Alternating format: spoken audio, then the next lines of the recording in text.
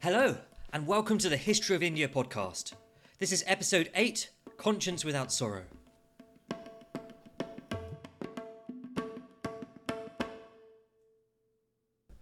So we're in Bloomsbury, London, and the great tall columns of the British Museum are in front of us.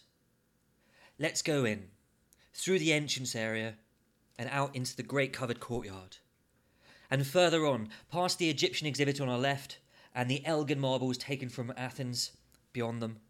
Past all of that, past the Africa exhibit and the anthropology exhibit, and up a small flight of stairs and into the South Asian exhibit. And just there, between a huge gold statue of Tara and the carvings from a stupa, it sits. It's not much to look at. It's made of a kind of greyish stone.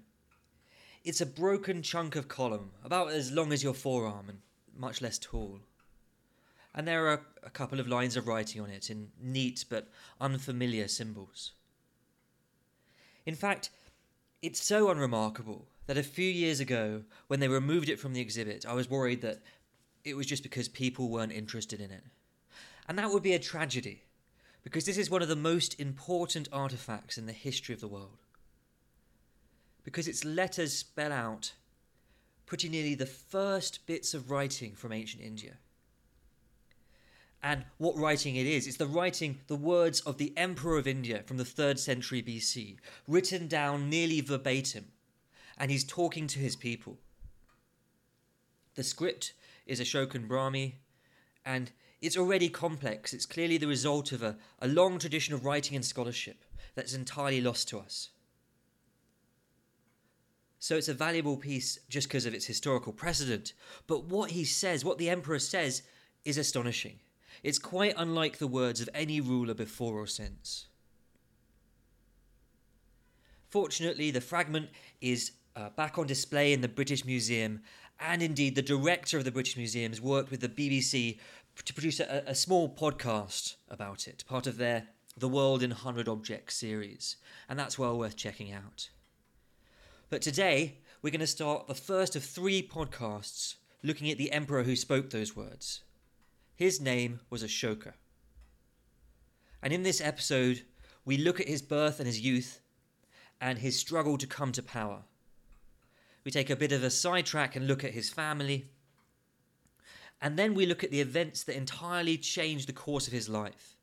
An experience which transformed him from a fairly ordinary or perhaps slightly bloodthirsty king into an emperor who's set and devoted to doing what's right by his people.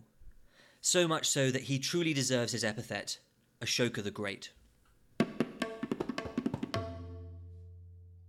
Okay, let's start with a quick recap. So in 321 BC, Chandragupta Maurya started to build the Mauryan Empire. And after a long and pretty successful reign, he handed the empire over to his son Bindusara. That's about 297 BC or so. We heard about all of that in previous podcasts. Well, Bindusara's eye was caught by a young Brahmin woman from Champa. Champa's in the kind of heartlands of the Mauryan Empire. And both Bindusara and this young woman followed the Ajivika sect. The Ajivikas or the third of the 3 great sects that arose at the 6th century or just before, Jainism, Buddhism, and Ajivikism. And Ajivikism died out. Its holy texts are entirely lost. We've got none of them left. It has no followers. In fact, we only know of its existence through the texts of the other 2 sects. And you can assume that these other sects aren't going to give the most detailed, or maybe even the most charitable account of their rival sect. More of this in a special episode of the podcast coming soon. Anyway, Bindusara, his eye was caught by this young Brahmin woman whose name was Subhadrangi, and he soon added her to his list of wives. But she was kept away from the palace for some reason, away from her new husband, and I'm entirely unable to find any sort of reason why. But she was kept away, and after a long period of time, the waiting ended, and she was allowed to come to the palace to see her husband. Whatever palace intrigue was going on was over. And it must have been a very happy reunion, because she was very soon pregnant with the emperor's child. The story goes that whilst she was pregnant, she had some weird cravings to do impossible things. At first, she wanted to jump up and stamp on the moon and the sun. Ill-advised and impossible. Then she wanted to play with the stars. And then she wanted to cut down all of the forests. Presumably not being able to satisfy any of these desires, she nevertheless made it through the pregnancy and gave birth to a son. And she was so delighted that she was back with her husband, that the isolation from him was over, that she called the son Ashoka, which means something like without sorrow. And hence the title of this episode is really The Conscience of Ashoka. Clever, isn't it? In fact, all three of the Ashoka podcasts we're going to do are going to be using the same format name. Anyway, actually, she had another baby with the emperor called Vitashoka, which means sorrow terminated. So she's really, really happy to be back with her husband. Now, the young Ashoka wasn't an especially powerful person young in his life. He wasn't a very prominent person in the court of Bindusara. He wasn't the son of the chief queen. He wasn't the eldest son. He wasn't the crown prince, the presumptive heir. The crown prince and presumptive heir, and in fact the eldest son, was called Sasima. And Ashoka wouldn't really have expected to gain power while Sasima was around. Nevertheless, according to the legends, Ashoka was already causing waves in the court. The Ajivika sages, who the emperor and the queen followed, started paying attention to him, and an Ajivika saint pronounced that he was the most able son, and an Ajivika fortune teller proclaimed that he would be king. Strangely, the legends also say that the emperor didn't like his son Ashoka very much, because he thought Ashoka was a little bit ungainly, a little bit awkward, which seems harsh. Anyway, Ashoka grew up as just another princeling in the emperor's court. Well, Bindusara continued the tradition of handing out viceroyships to his sons. Way back in the first podcast, we heard about this. Giving a viceroyship to your princes has been the standard move for kings all the way back to the 6th century BC and before. But viceroys are now especially important in this really huge Mauryan Empire, simply because it's so huge. It's so big that the fringe provinces can't be effectively micromanaged from the capital, from Pataliputra. Communications aren't fast enough. And there were two viceroyships of a special importance in Bindusara's day. There's Taxila in northwest India. That's the seat which controlled the Punjab and much more besides. It's also the great seat of ancient Indian learning and the great gateway to the Greek world beyond. Tremendously important place. And there's also Ujjain, which is another viceroyship. And that's in central India, a fair way south of modern Delhi. And that controlled just a huge area, Malwa, Gujarat in the west, and a lot more else besides.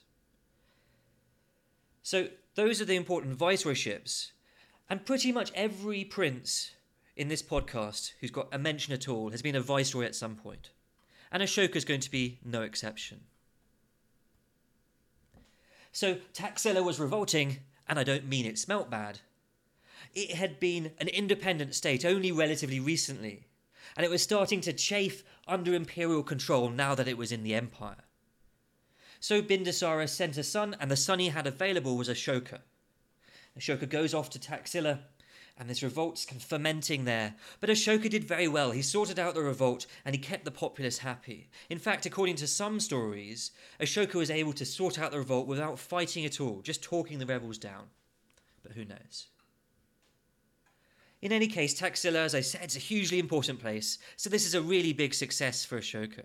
He's proven his ability. Now he's in the emperor's good books, and so he's given the other important viceroyship, Ujjain. Ashoka's kind of more prominent now, but he's still not the number one prince. His older brother Sasima is still ahead of him in the pecking order, still the crown prince. But Ashoka's taken an important step in power, and he's poised to take even more. Sasima, by some accounts, was a rather nasty piece of work. Right? One day, the story goes, he was strolling home when he came across the Prime Minister.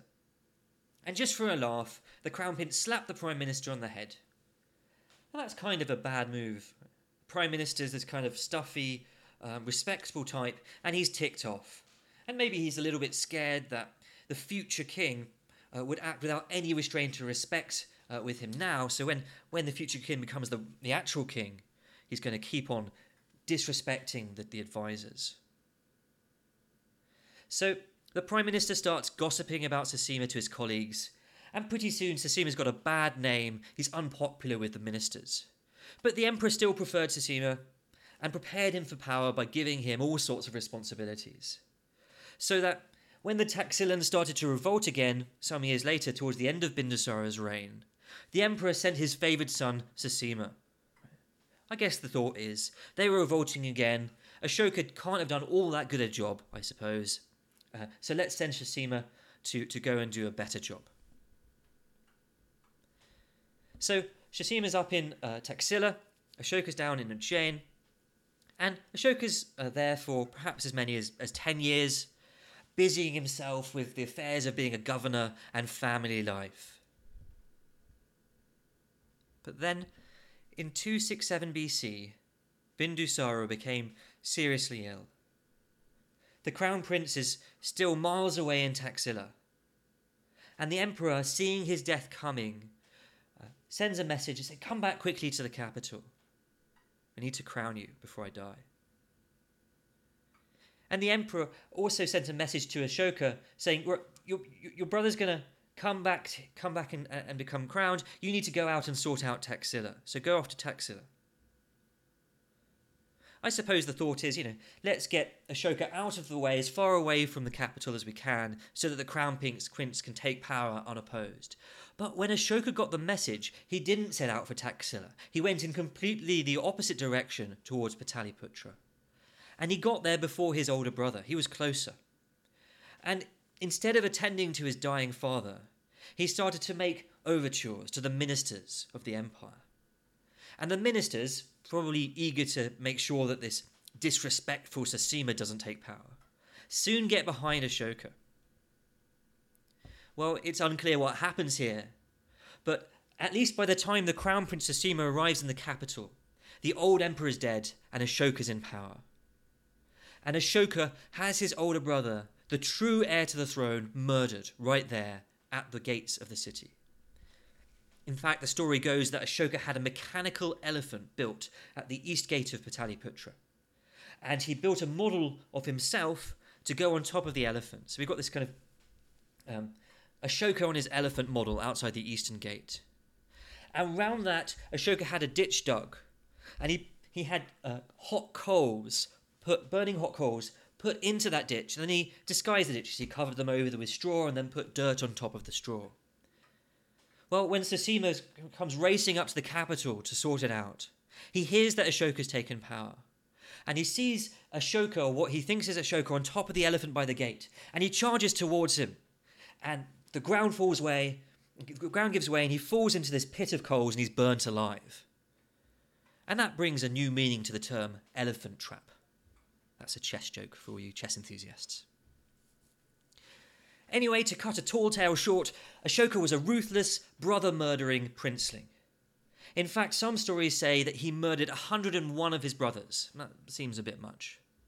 He saved at least some of their lives because they're going to appear later in the story. And in particular, he saves his youngest brother, Tisa, who's going to appear as an important character. But after 4 years of bloody purges of killing his relatives, Ashoka finally felt secure enough to crown himself the emperor.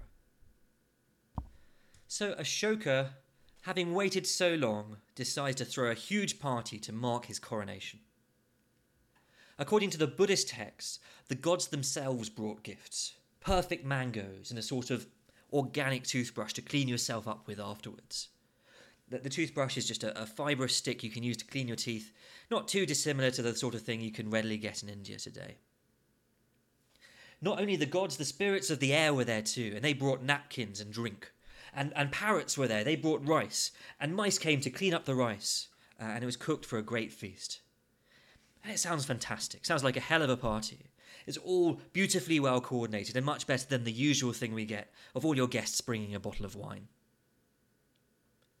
So Ashoka ascended the throne. He was 34 years old, and he started to call himself Devanampiya Piyadasi Raja, which means something roughly like kind-hearted and God-loved king. The Devanapaya is just a title that all Mauryan emperors used, and the second bit, the Piyadasi, that's Ashoka's distinctive royal name, and it means something like disposed to look on things with kindness. Actually, Ashoka had another name, not one he chose himself. It was a nickname, and it was Chandashoka, which means Ashoka the Cruel. And he's called that because he's supposed to have been really, really cruel. He's supposed to have put to death his harem for insinuating that he was ugly. Apparently, he burnt all 500 of them alive, himself personally. And then, presumably a bit tired of doing his own dirty work, he's said to have designed a torture chamber filled with machines to inflict slow and painful death. That was called Ashoka's Hell. And it ground up the bodies of impertinent officials, monks, and all sorts of other people who didn't really deserve it. Or at least, that's what the Buddhist stories say. And they might well be a bit biased, because Ashoka in later life became a devout Buddhist, and by making Ashoka before he became a Buddhist really evil, the Buddhists make that conversion process look better. As the historian Mukherjee puts it, they make the younger Ashoka cruel to glorify the religion that could transmute base metal to gold. Nicely put. In fact, there's no good evidence that Ashoka was cruel in this way in his early reign. He clearly didn't murder most of his brothers, since as soon as he was emperor he places a good many of them as viceroys in his empire. And he looks after his family well. He supports them with servants and ministers. What's more, Ashoka himself says that as soon as he became emperor, he started to pardon prisoners on a regular basis, which, perhaps every year. So Ashoka, even early on in his reign, is someone who looks after his family and is generous to those who've done wrong to him. And all that's a long way away from a sort of maniacal, demonic, torturing machine that he's supposed to have been. Okay, I'm going to stop here and indulge in a bit of palace gossip.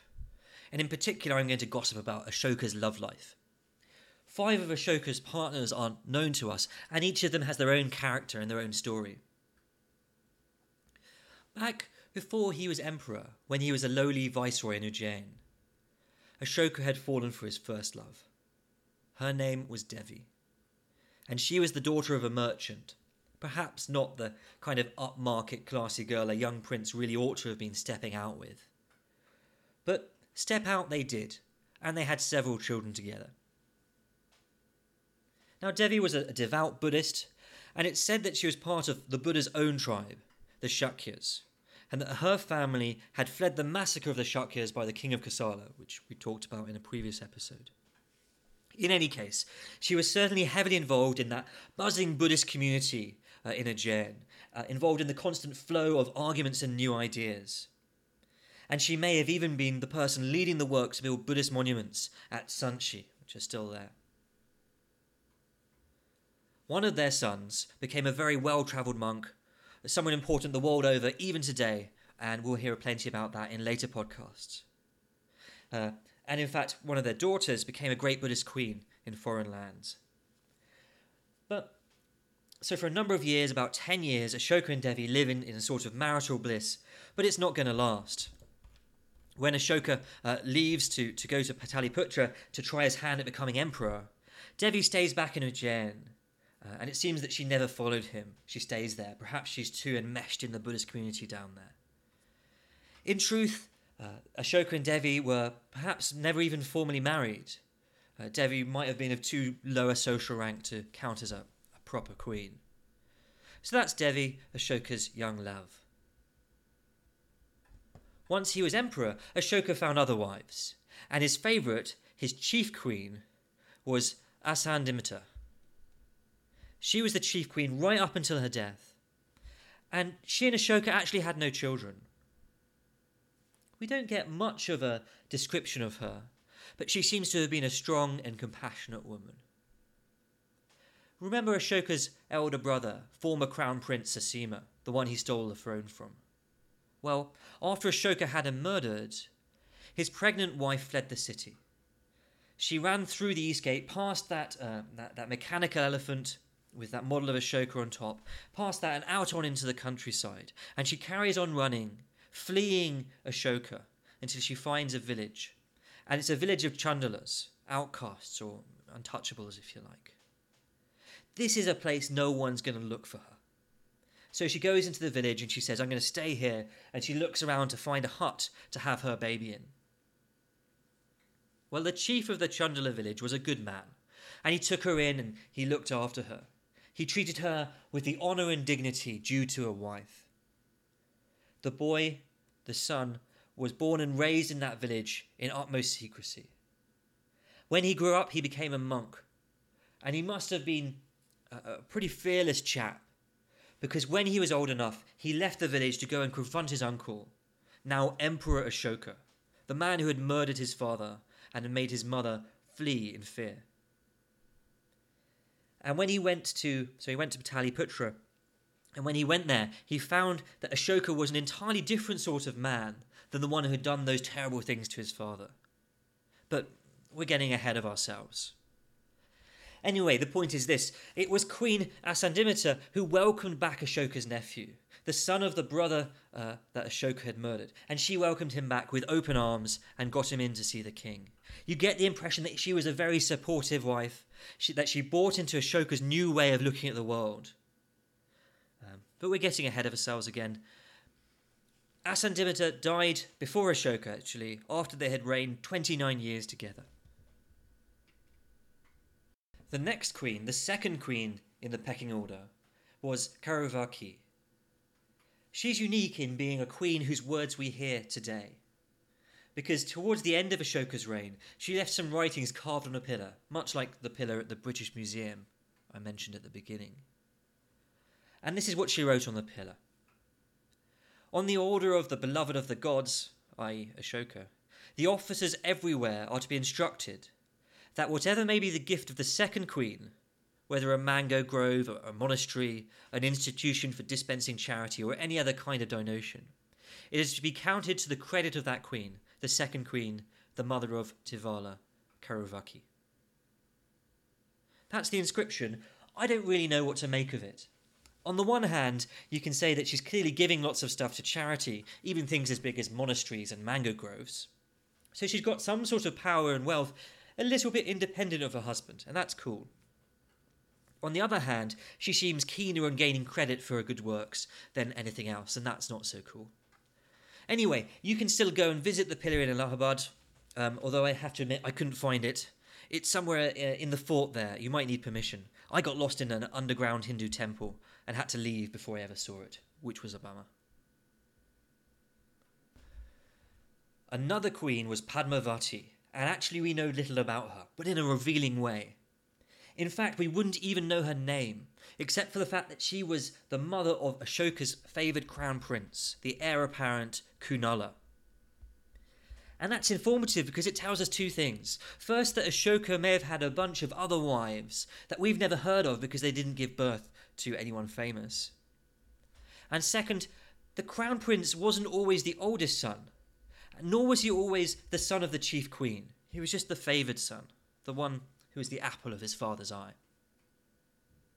Ashoka's final queen was Tisaraka. At the death of his chief queen, the queen who mentioned first, Ashoka was distraught for a few years. But after about 4 years, he seems to have married this Tisakara, a much younger and more foolish person. In fact, she's presented in the text as a headstrong and wicked woman, someone who leads Ashoka into trouble. According to one story, after Ashoka became a Buddhist, Tisaraka became annoyed at this, right? Buddhism was always distracting him, right? She wanted more attention. So in revenge, she decided to kill the Bodhi tree, which is the tree that the Buddha was sitting under when he became enlightened. So she used a thorn and she tried to kill the Bodhi tree, this place of pilgrimage, this holy tree. But Ashoka prayed and the tree was rejuvenated, and then Ashoka built a stone wall around the tree to protect it. This story is recorded on that great monument of ancient Indian Buddhism, the stupas at Sanchi. It's carved into a railing there. By the way, the image from the website banner, if you go to historyofindiapodcast.com, the image at the top is a carving from Sanchi. That's the sort of thing it is. Sanchi looks absolutely incredible. It looks like there's so much there. It's number one on my want to visit places. Haven't got round to it yet. Hopefully next year. If you get a chance, just go. It's kind of neat though that we have an illustration of Ashoka's wife. Okay, enough gossip about Ashoka's private life. Let's get back to the main story. So Ashoka's been emperor for several years. 8 years, in fact. Isn't it nice to be able to put some concrete dates on things at last? So after 8 years, Ashoka decides to invade the Kalingas. The Kalingas were a large region on the east coast of India, the province to the south of modern-day Bengal. And the Kalingas were extremely densely populated. Some centuries later, a traveller from China said this about them. In the old days, the kingdom of Kalinga had a very dense population. Their shoulders rubbed one with the other, and the axles of their chariot wheels grated together, and when they raised their arm sleeves, a perfect tent was formed. That's pretty densely populated. Seems a little bit much, but the evidence does indicate that Kalinga was pretty full of people. In fact, writing in the time of Ashoka's grandfather, the Greek Megasthenes claims that they had an army of 60,000 infantry, 1,000 cavalry, and 700 elephants. And in the 2 generations since, they'd only grown in power. So this is a really populous, really powerful area. And Ashoka wants to invade. But he's not got any good reason to invade. They posed actually no serious threat to something as large as the Mauryan Empire. And there's no stories of them insulting him or anything. But the province was strategically important. For one thing, it controlled the sea traffic along the east coast between 2 major rivers. But for another, it also controlled easy access across land to South India, along the major river valleys. Anyway, Ashoka, in his 8th year, invades the Kalingas, and he orders his troops to have no mercy. The Kalingas were soundly thrashed by Ashoka's much larger army. In fact, according to Ashoka's own account, the Kalingas were not only beaten, they were massacred. 150,000 people were deported, 100,000 were killed in battle, and many times that number perished. Everyone in Kalinga was either killed or had a close loved one who was killed. Well, this was Ashoka's first seeing of the results of a conquest, and he was profoundly and unalterably changed by it. To him, each of those people was no longer just like numbers in a news report. They were real people whose bodies lay there, people who had respected their parents, who had loved their children. Each death was to him a tragedy, as he saw it. Actually, let's hear it in Ashoka's own words, because we have them. He speaks about himself in the 3rd person, but that's okay. He's an emperor. When he had been consecrated 8 years, the beloved of the gods, the king Piyadasi, conquered Kalinga. And 150,000 people were deported, 100,000 were killed, and many times that number perished. Afterwards, now that Kalinga was annexed, the beloved of the gods very earnestly practiced Dharma, desired Dharma, and taught Dharma. On conquering Kalinga, the beloved of the gods felt remorse. For when an independent country is conquered, the slaughter, death and deportation of the people is extremely grievous to the beloved of the gods, and weighs heavily on his mind. What is even more deplorable to the beloved of the gods is that those who dwell there, whether Brahmins, Sramans, or those of other sects, or householders who show obedience to their superiors, obedience to mother and father, obedience to their teachers, and behave well and devotedly towards their friends, acquaintances, colleagues, relatives, slaves, and servants. All these people suffer violence, murder, and separation from their loved ones. Even those who are fortunate enough to have escaped, and whose love is undiminished by the brutalizing effect of war, suffer from the misfortunes of their friends, acquaintances, colleagues, and relatives. This participation of all men in suffering weighs heavily on the mind of the beloved of the gods. Except among the Greeks, there is no land where the religious orders of the Brahmins and the Sramanas are not to be found, and there is no land anywhere where men do not support one sect or another. Today, if 100th or 1,000th part of those people who were killed or died or were deported when Kalinga was annexed were to suffer similarly, it would weigh heavily on the mind of the beloved of the gods.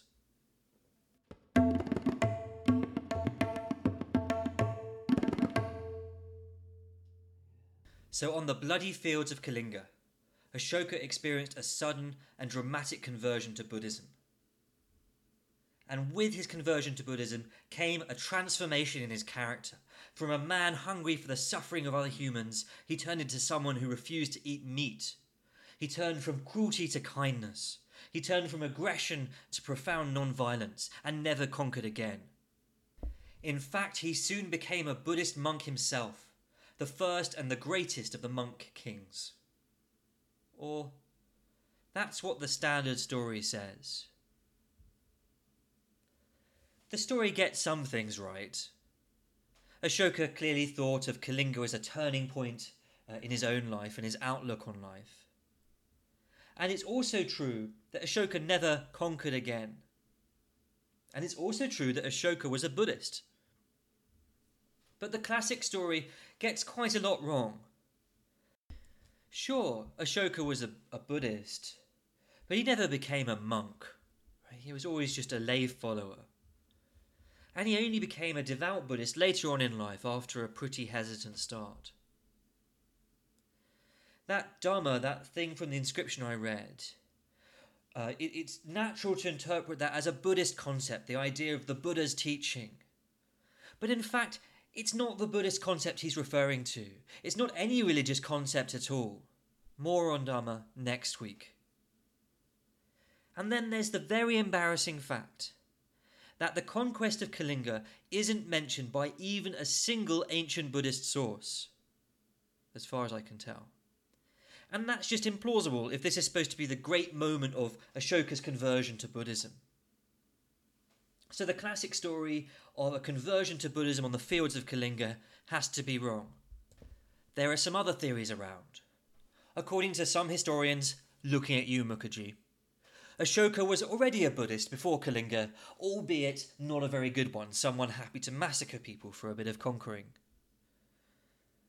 This suffers from some of the same problems as the classic conversion theory, and it seems to get the dates of the inscriptions of Ashoka wrong. According to other historians, the great Ramila Thapa, Ashoka gradually became a Buddhist.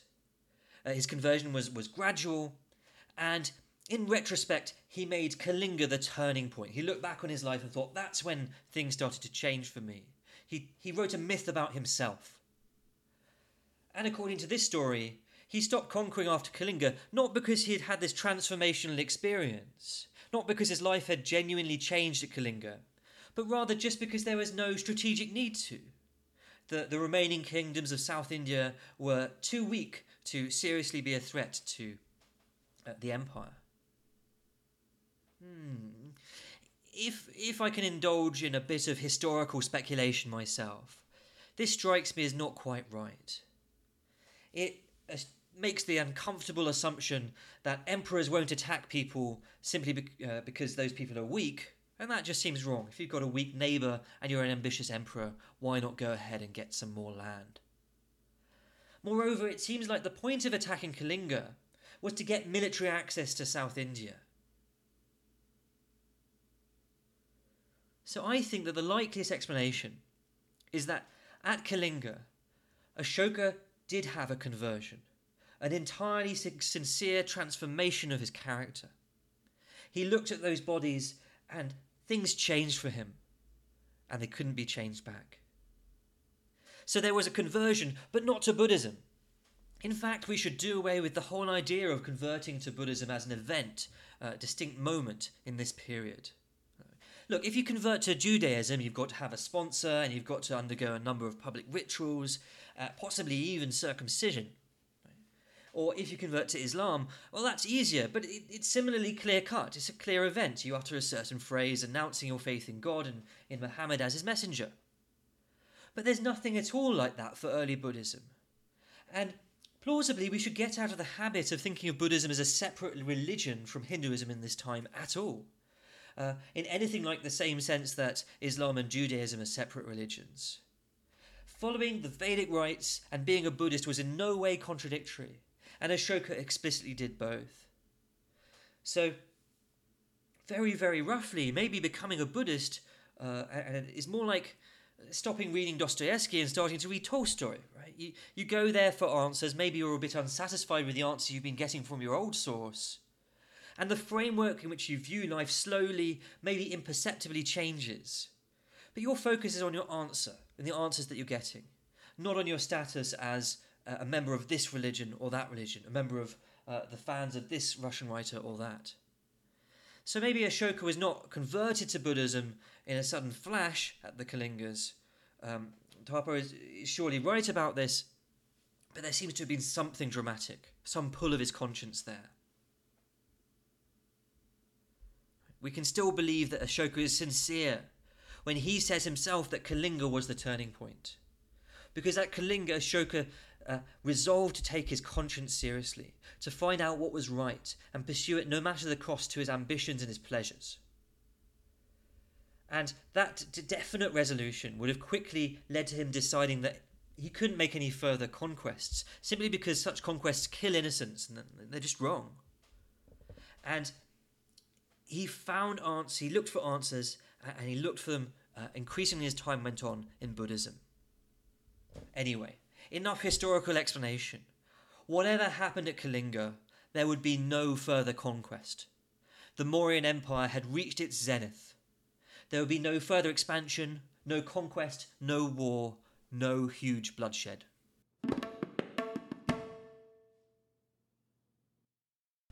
Every week we read a bit from the primary sources, and today is a tremendously exciting week for me because, for the very first time, we can read something from the actual people we're talking about.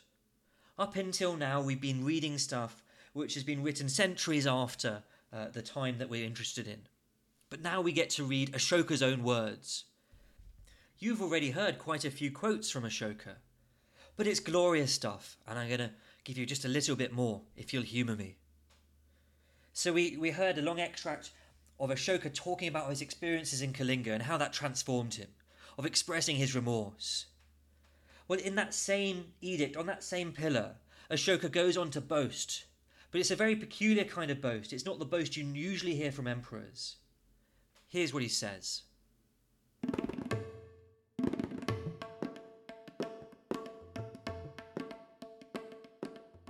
The beloved of the gods believes that one who does wrong should be forgiven, as far as it is possible to forgive. And the beloved of the gods conciliates the forest tribes of his empire, but he warns them that he has power even in his remorse, and he asks them to repent lest they be killed. For the beloved of the gods wishes that all beings should be unharmed, should be self-controlled, calm in mind and gentle. The beloved of the gods considers victory by dharma, that's victory by virtue, to be the foremost victory. And moreover, the beloved of the gods has gained this victory on all his frontiers to a distance of about 1,500 miles.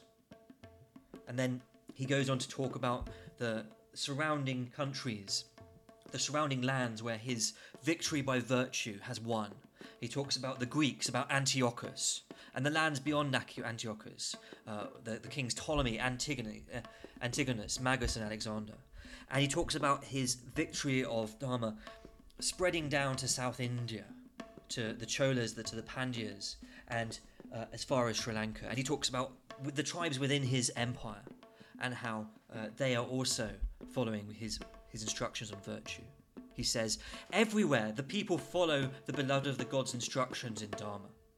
Even where the envoys of the beloved of the gods have not gone, people hear of his conduct according to Dharma, his precepts and his instructions in Dharma, and they follow Dharma and will continue to follow it. What is obtained by this is victory everywhere, and everywhere victory is pleasant. This pleasure has been obtained through victory by Dharma, yet it is but a slight pleasure, for the beloved of the gods only looks upon that as important in its results which pertain to the next world. This inscription of Dharma has been engraved, so that any sons or great-grandsons that I may have should not think of gaining new conquest, and in whatever victories they may gain, should be satisfied with patience and light punishment. They should only consider conquest by Dharma to be a true conquest, and delight in Dharma should be their whole delight, for this is of value in both this world and the next.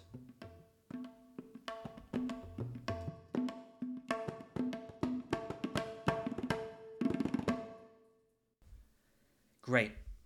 Thank you very much for listening. Apologies for having a slight cold and having a slight nasal tone. Next episode, we're going to be continuing with our second of 3 podcasts on Ashoka. We're going to be looking at what happened after this conversion experience in Kalinga. The podcast is available on iTunes and historyofindiapodcast.com, all one word. If you've been enjoying the podcast, please consider donating to my wife's charity. That's the Snehal Sidhu Memorial Fund. Details are on the website. Thanks. Take care.